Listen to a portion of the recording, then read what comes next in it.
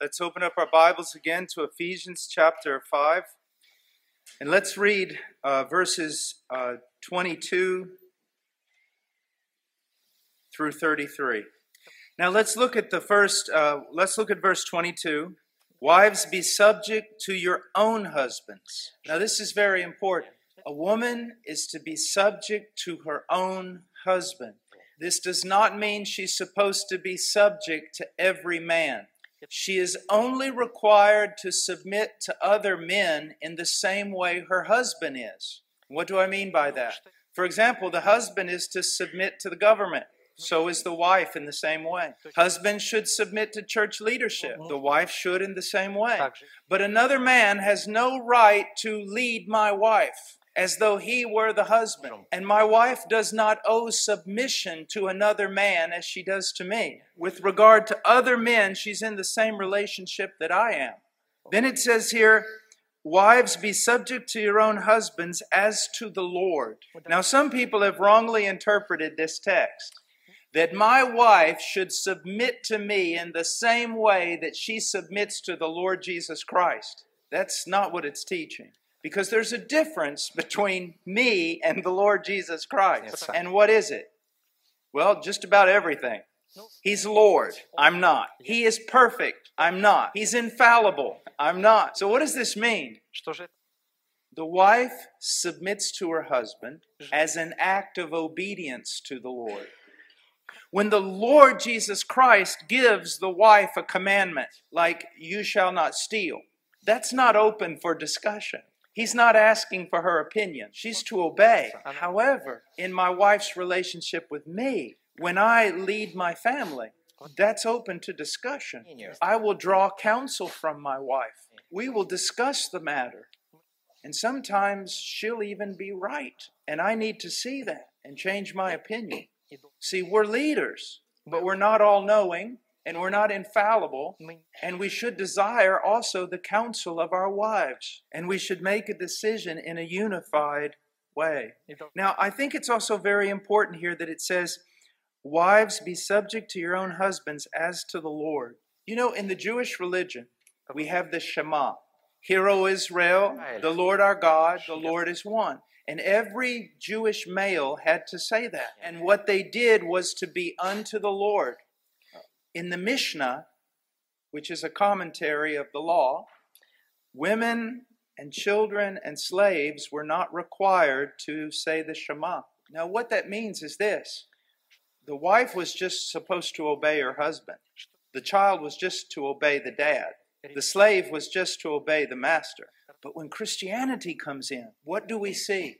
We see the woman's relationship with God amplified. She's not to do it just because her husband said so. She's to do it as unto the Lord. So in a sense, the wife, her life is not governed by her husband, but ultimately governed by the commandments of God. And the husband has authority only in the sense that he is speaking and moving in agreement with the commandments of God. Now, I want you to see, we've talked about submission. I want you to see the opposite of submission. What does the Bible say that it's like for a man who has a wife who refuses to submit? Well, Proverbs 21:9, look what it says. It says, it is better to live in a corner of a roof than in a house shared with a contentious woman. Now listen to that. You may read that and think it's funny. What you need to see is that it's true. Women, listen to me. You're married to a fallible man. You're married to a man who sins. Being contentious is not going to change him. It's just going to make it worse. Here's what will happen. You're contentious with him, he will fight with you. But you know what? Eventually you're going to win, but really you're going to lose. What do I mean? Eventually he's just going to give up. He's just going to be quiet. He's just going to become passive. He's just going to stay out of the house as much as he can. Because it's better for him to live on the roof than to live with you. Now, the word here, contentious woman, it means one who quarrels, one who is always opposing. It even means brawling, like a guy in the street fighting. Always complaining, always opposing, always fighting. It's no way to have a family. Proverbs 21:19. It is better to live in a desert land than with a contentious and vexing woman. This word can also be translated an angry woman, a bitter woman, a woman who is easily provoked. It says it's better to live in a desert than to live with her. Have you ever been in a desert? I have. It's not a very nice place. Там But a man would rather live there than with a contentious wife. Here's another thing that's important. At least in tradition, a desert was also the dwelling place of demons. It's better to live with demons than a quarrelsome wife. Listen to that. That's horrible. I know it sounds funny, but think about it. He'd rather live in a desert. He'd rather live on the roof. He'd rather be surrounded by demons than to be with a contentious woman. Proverbs 27:15. A constant dripping on a day of steady rain and a contentious woman are alike. Also realize this. If you're this way, you're not going to win him. You're going to lose him. Not only are you going to lose him, you're going to bring judgment upon yourself. Also know this. The sins of the parents visiting the sins of the children. Let me ask you a question. Have you ever complained that your children don't submit to you? They don't listen to you? They argue with you? Maybe they learned it from you. Maybe they just watched you. That's where they got it. Now you think I'm just talking about the women now. Don't worry, in a minute I'm going to start talking about the men. But you need to hear this. Now, let's go on to verse 23. For the woman is head of the wife, as Christ also is the head of the church, he himself being the Savior of the body. Now this text not only declares the husband's authority, but also defines it. It says, for the husband is head of the wife. That's a declaration of authority. As Christ also is the head of the church, he himself being the Savior of the body. Now husband, listen to me. You've been given authority. Be afraid. Be afraid. This is very dangerous. You know one of the greatest problems in Christianity? One of the greatest problems in the pulpit? Sometimes we do not realize what we're saying. And people do not realize that there is cause for great concern. You say, yeah, I've been given authority. Do you not fear God? Do you not know what that means? Sir, you have been given authority. And if you don't exercise it, you're in rebellion against God. And if you exercise it wrongly and do damage to your family, you will be answerable to God. How is our authority defined? The man is to lead his family under the leadership of Christ. Adam was to order creation. He was to order the earth. He was to subdue it under the authority of the Creator. Do you see that? You are to order your family not according to the way you think it ought to be. You are to order your family under the leadership and the commands of Jesus Christ. Secondly, you are to lead the way Christ leads. Not like Caesar, not like some dictator. No, like Christ. He leads for the benefit of his bride. He uses his authority to serve his bride. And also, he leads, the godly man leads for the redemption of his wife and his family. Look what it says. As Christ also is the head of the church, he himself being the Savior of the body. What is Christ's goal in leading the church? It's salvation. The salvation of the church. Now, we need to be very careful here. In the New Testament, the word Savior is only applied to God and to Christ. But here we can see something very important. The man has something of a redemptive role. And I think the best way to put it is this. He is to live his life to be a sanctifying influence to his wife. That the fullness of Christ's salvation comes to his wife. Now let's ask ourselves some questions, men, and answer them. Is my wife more Christ-like because of my ministry to her? You may be saying, well, I don't really have a ministry to her. That's the pastor's job. No, it's not. Not in that way. Is she more like Christ because she's married to you? How are you ministering to her so that she becomes more like Christ? Let's ask another question. Is my wife increasing in the fruit of the Spirit? Do I see love, joy, peace, patience, and all these other things in her life? Has it become greater since she married me? Or has she just become bitter? Another question. Is my wife seeking first the kingdom in a greater way because of her marriage to me? Another question. Is my wife becoming more useful to Christ? Is she? Last question. Is my wife flowering as a person, or is she wilting as a person? My wife is a person. She's a part of me, but she's not just an extension of me. She's a person in her own right. Is she flowering spiritually? But in every other way, is she flowering? You know, in the messages to the churches in the book of Revelation, it says that the believer will receive a stone and a name will be written on it that only Christ knows, Christ and that believer. Now, I don't want to be overly symbolic. I want you to think about that. My wife will receive a stone that has a name on it that I'm not going to know. Only Christ and her. What does that tell me? She has her own relationship with Christ. I'm not the mediator. It's not dependent on me. She's her own person. And not just spiritually. But it's the husband's job to do things like this. Find out, what are the things that your wife wants to be? What does she want to do? What of those things that she wants to do is biblical? Are there some dreams that she has? Some delights that she's never made known?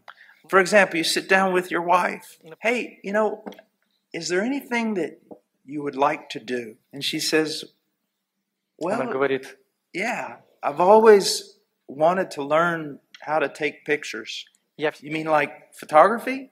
Yeah, I've always wanted to do that. Well, what do you need? Well, a camera. And there's some lessons I can take in town. Well, you think you can do that with your time schedule? Yeah, I think so. But I'd have to go out on Tuesday night to do it. Well, I could watch the kids. Do you see what I'm saying? It's not just about, church. It's about who is she as a person. And of course, there are some things in which, you're going to both agree on they're not right and you can't do them. But you want to find these things out and help her to grow. Do you see what I mean? Yes? No? Yes? Нет? Да? All right, let's go on. It says in verse 24, but as the church is subject to Christ, so also wives ought to be to their own husbands in everything. Now, the word everything means everything. But what does it mean in this context? Does it mean that the Lord must submit to, my wife must submit to everything I tell her? We know that's not what Paul's saying. We can use other examples. For example, should we submit to the government? Yes, we should. And we should honor leaders. But remember the apostles? The government said, you must stop preaching in the name of this Jesus. And what did the apostles say? We must obey God and not you. So there are limitations to human authority. If a husband asks a wife to do something that is totally contrary to Scripture and offends the wife's conscience, then he has no authority. But now, wives, be careful. Don't use this as an argument for everything. Everything your husband says, you go to the Bible and try to find a verse against it. Or you say, that offends my conscience. He says, honey, I think that we need to do a better job cleaning the house. And then you pull out a verse that says, no, I'm free in Christ. I don't have to do that. Or that offends my conscience. Be very careful. Whenever I'm teaching like youth and I tell them they ought to obey their parents, they always ask me immediately the same question. I say, you need to obey your father. They raise their hands. What if my father asked me to take a bomb and blow up the government building? And I always ask them this question. When was the last time your father asked you to do something like that? Because maybe I need to call the police. You see, we're always looking for a way not to do what God says. Let me show you how this would work even if you have an unbelieving husband. You're a Christian and you go to church every time the doors are open. Not just to the main services, but I mean to everything. And your unbelieving husband comes to you and he says, I don't like this. You're just in church all the time. You should not say that I must obey God rather than you. Because God does not command you to be in church every day. He commands you not to forsake the assembling of yourselves together. So you should humbly say this, I do enjoy going to church. Am I failing you some way in the home? Is the house in disorder because I'm going to church? If he says yes, because it is, then you're wrong. You don't neglect your duties in home, especially when you have an unbelieving husband. But even if he says no, you're not neglecting your duties. Then ask him. Tell him, I love the Lord. And it would really hurt me to stop going to the main service of the church. To honor you, I will stop going to all these other minor events. But please allow me to continue serving God in this one area. Do you see that? Be very careful of how you exercise your spirituality. Now, let me just give you this word here. It says, wives ought to submit to their husbands in everything. I understand this not only as a command that my wife has to obey, but something that I have to work at. How is this command achieved? It's not achieved mechanically by me saying, look at Ephesians 5. I'm the husband, you're the wife, obey me in everything. It's not the way it's done. It's to fellowship with my wife, to grow in Christ with my wife, converse with my wife, so that we become of one mind. We come to think alike, to have the same godly desires. Now remember what I told you about the wheel. The spokes never touch one another. But the closer they get to the middle, the closer they come together. I'm not trying to make my wife like me or to think like me. And she shouldn't try to make me think like her. But as both of us grow in the mind of Christ, we will come together in unity of our thinking. So this is not achieved through coercion or manipulation, but by communion, by growing together in Christ. Now, let me give you a practical example of leadership. Let's say that I begin to think that we need to move to another city and be missionaries or something. Or that we need to buy a new car, which is really funny because my car is 15 years old, so I probably do need to buy a new car. Let's say I've got to make an important decision. I don't make the decision and go tell my wife. That is wrong, dangerous. She's my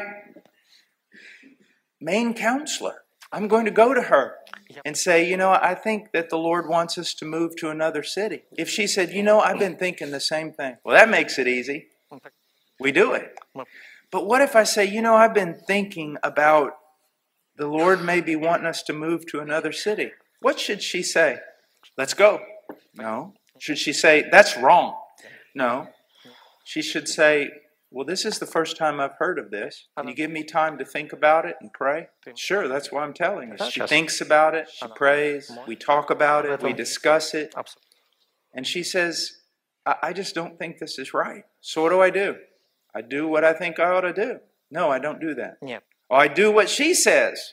No, I don't do that either. Well, what do you do? For right now, I'm not going to do anything.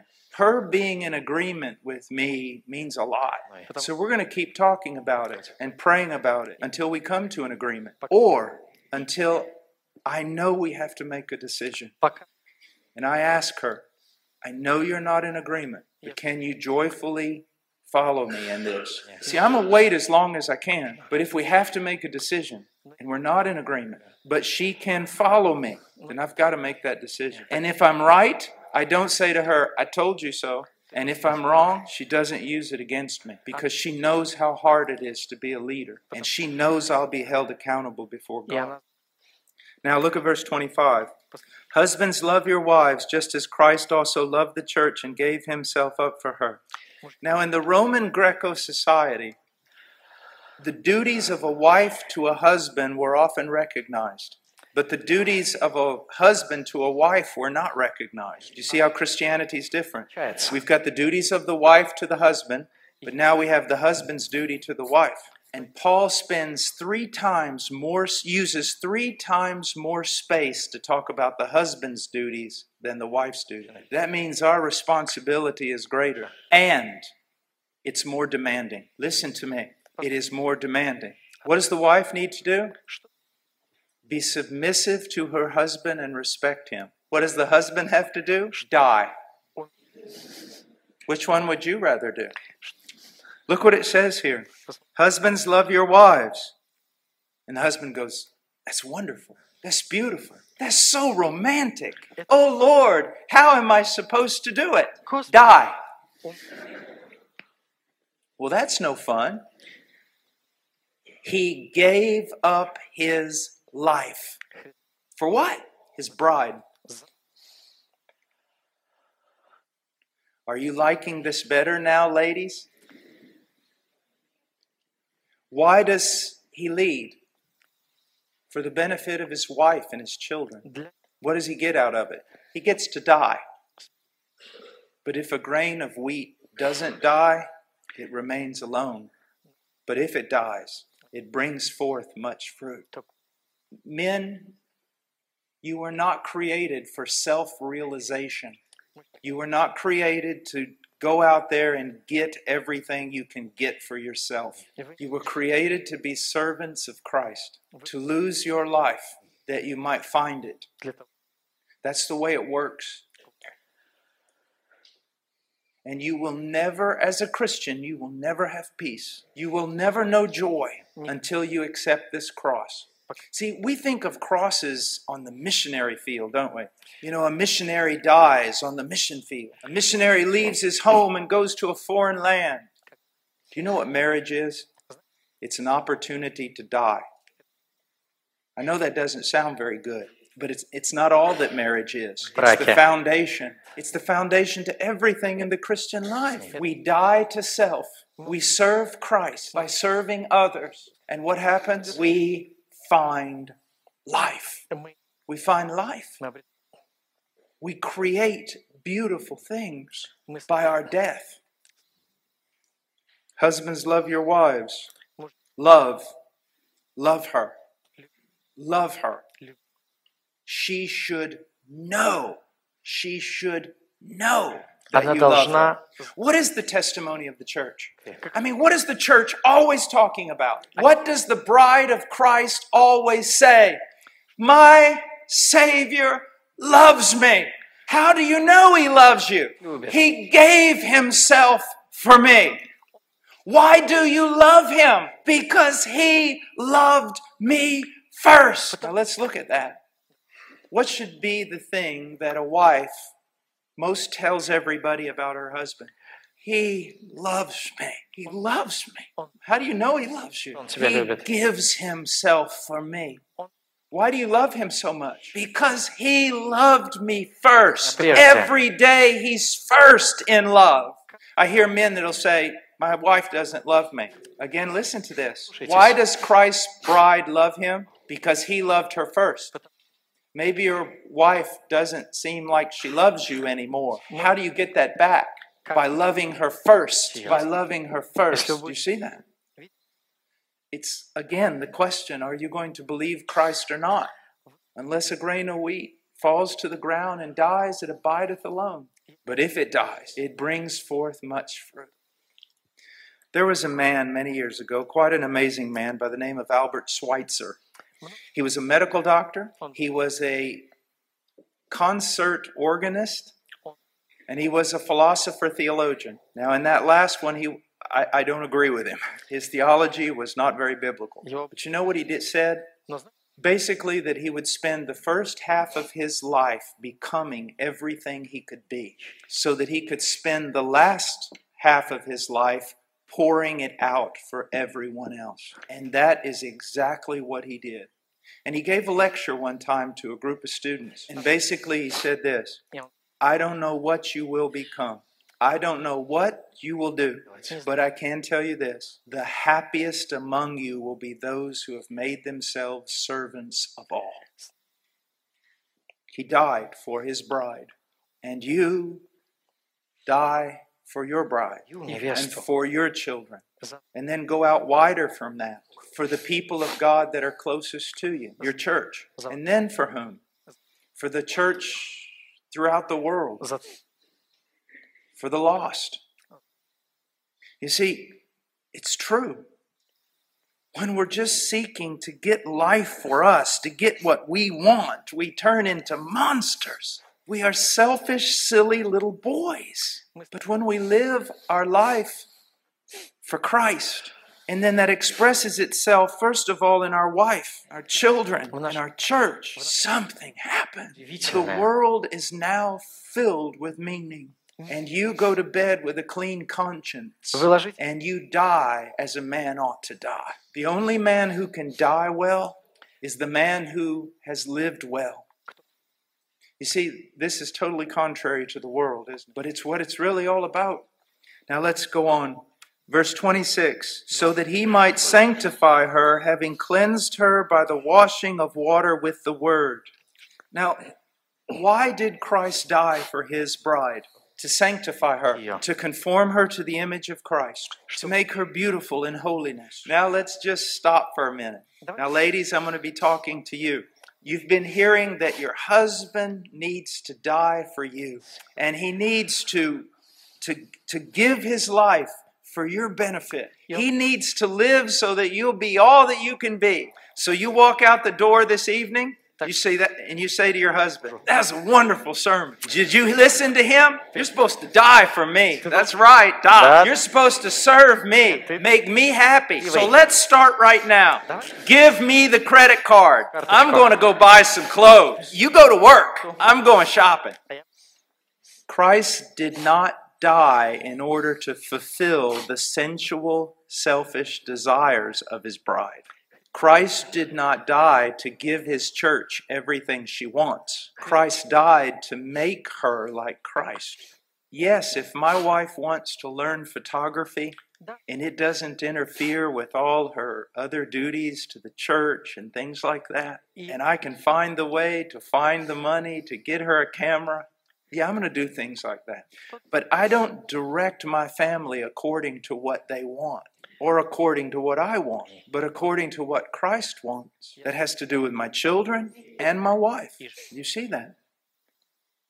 I'm to lead my family into making biblical decisions.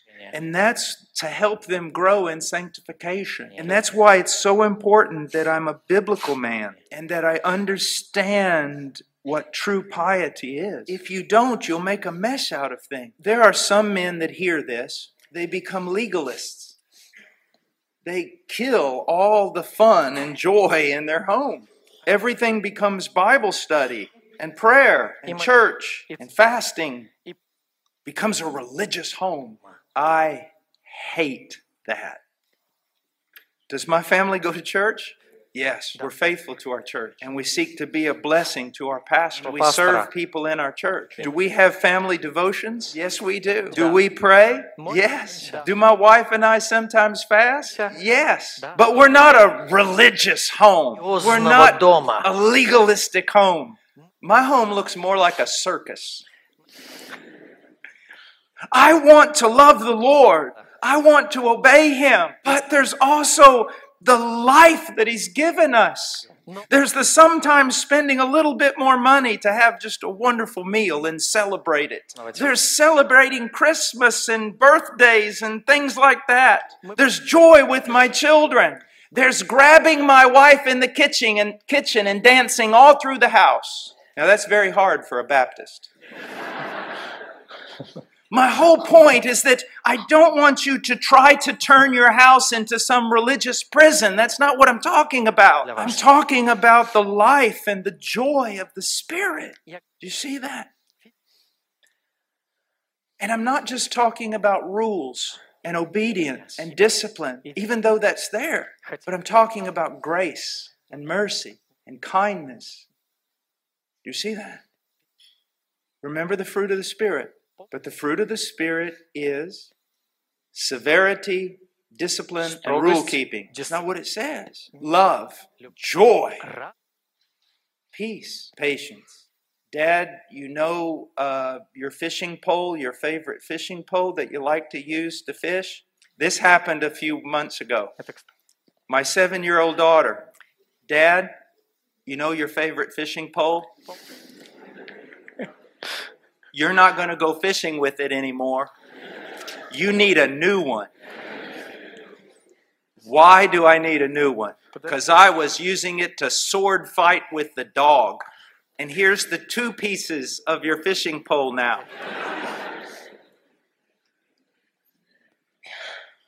Did you kill the dog too? No? Okay. Ола.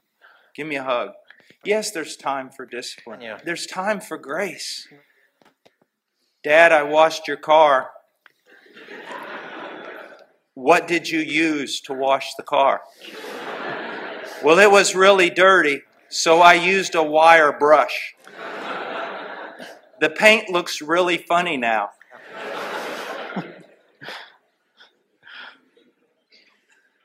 Well, I guess the people will say they've never seen another car like this one. So, there are rules, there are commands, but let grace prevail. Grace with your wife, grace with your husband, forgiveness. Love covers a multitude of sins. Never forget this. Eye for an eye and tooth for a tooth leaves a lot of people without eyes and without teeth. And that's not what we want. That's not what God wants. Look at verse 27. That he might present to himself the church in all her glory, having no spot or wrinkle or any such thing, but that she would be holy and blameless. Look at this first part. That he might present to himself the church. In the United States, we have a term called, I don't know if it'll translate, but a term called trophy wife. It's when some rich guy marries this super beautiful woman just to show her off like she's a trophy. He loves that she's beautiful, so he can present her to everybody else. But why is Christ making the church beautiful? So that she'll be beautiful to him. He presents her to himself. This is amazing. Now, I've heard men say, I've been married for 10 years and I just don't like my wife. Maybe it's your fault. Have you worked to make her beautiful? That's what Christ is doing. He's working to make her beautiful. He's working to make her pleasing to him. Is that what you're doing? Are you investing in her? But then there's another thing to think about also. Maybe as a man, your desires aren't right. Maybe she's not beautiful to you because you're full of sensual lust. And you want something from her that really isn't what Christ wants from her. See, again, this is why it's so important that we're renewing our mind in the Word of God. I want my wife to be beautiful to me, but my definition of beauty should not be coming from the world's definition of beauty. God's definition of beauty. Do you see that? And ladies, let me tell you something. I tell my sons this all the time. I said, guys, listen to me. She may be beautiful, but is she virtuous? Because a beautiful woman without discretion is like a pig with a gold ring in its nose. And if you marry a girl just because she's physically beautiful, you will regret it your entire life. Because it's not the physical beauty. It's the communion. It's the friendship. It's the virtue. Now let me just say something here. Okay, now get ready. You know, before you got married, you guys, before you got married, you were jogging, doing exercise, maybe lifting weights. You were a lot thinner than you are now. And when you saw your wife for the first time, you would always make sure your teeth were brushed and things like that. You tried to look as good as possible to impress her. And then you married her. And you just... That is sin. Now look, none of us in this room look like movie stars, that's for sure. And none of us look like, some athlete. But I want to tell you something. As a man, if you do not take care of yourself physically, it's just wrong. Now don't follow the standards of this world, but to honor your wife, you need to take care of yourself because she owns your body. And ladies, is the same way. Now again, we're not following the standards of the world. But at the same time, we need to be in some way the best that we can be. I don't care if you're 75 years old. You still need to seek to be as attractive in a biblical way as you can be for your spouse. It's important. It is. It's part of showing respect for one another. I'm not saying everybody has to go to a gym or something, but I'm saying that we should take care of ourselves the best that we can. Okay, I just threw that in. That won't cost you any more money. Husbands, if you don't like your wife, maybe you haven't been investing in your wife. Let me tell you a story I heard, that I read many years ago. The title of the story is The 8-Cow Wife. You say, what's that about?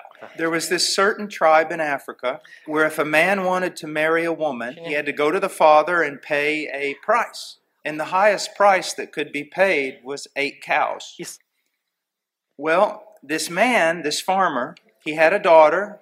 She wasn't very pretty. He knew he wasn't going to get 8 cows for her. He would have been happy if he just got a few chickens.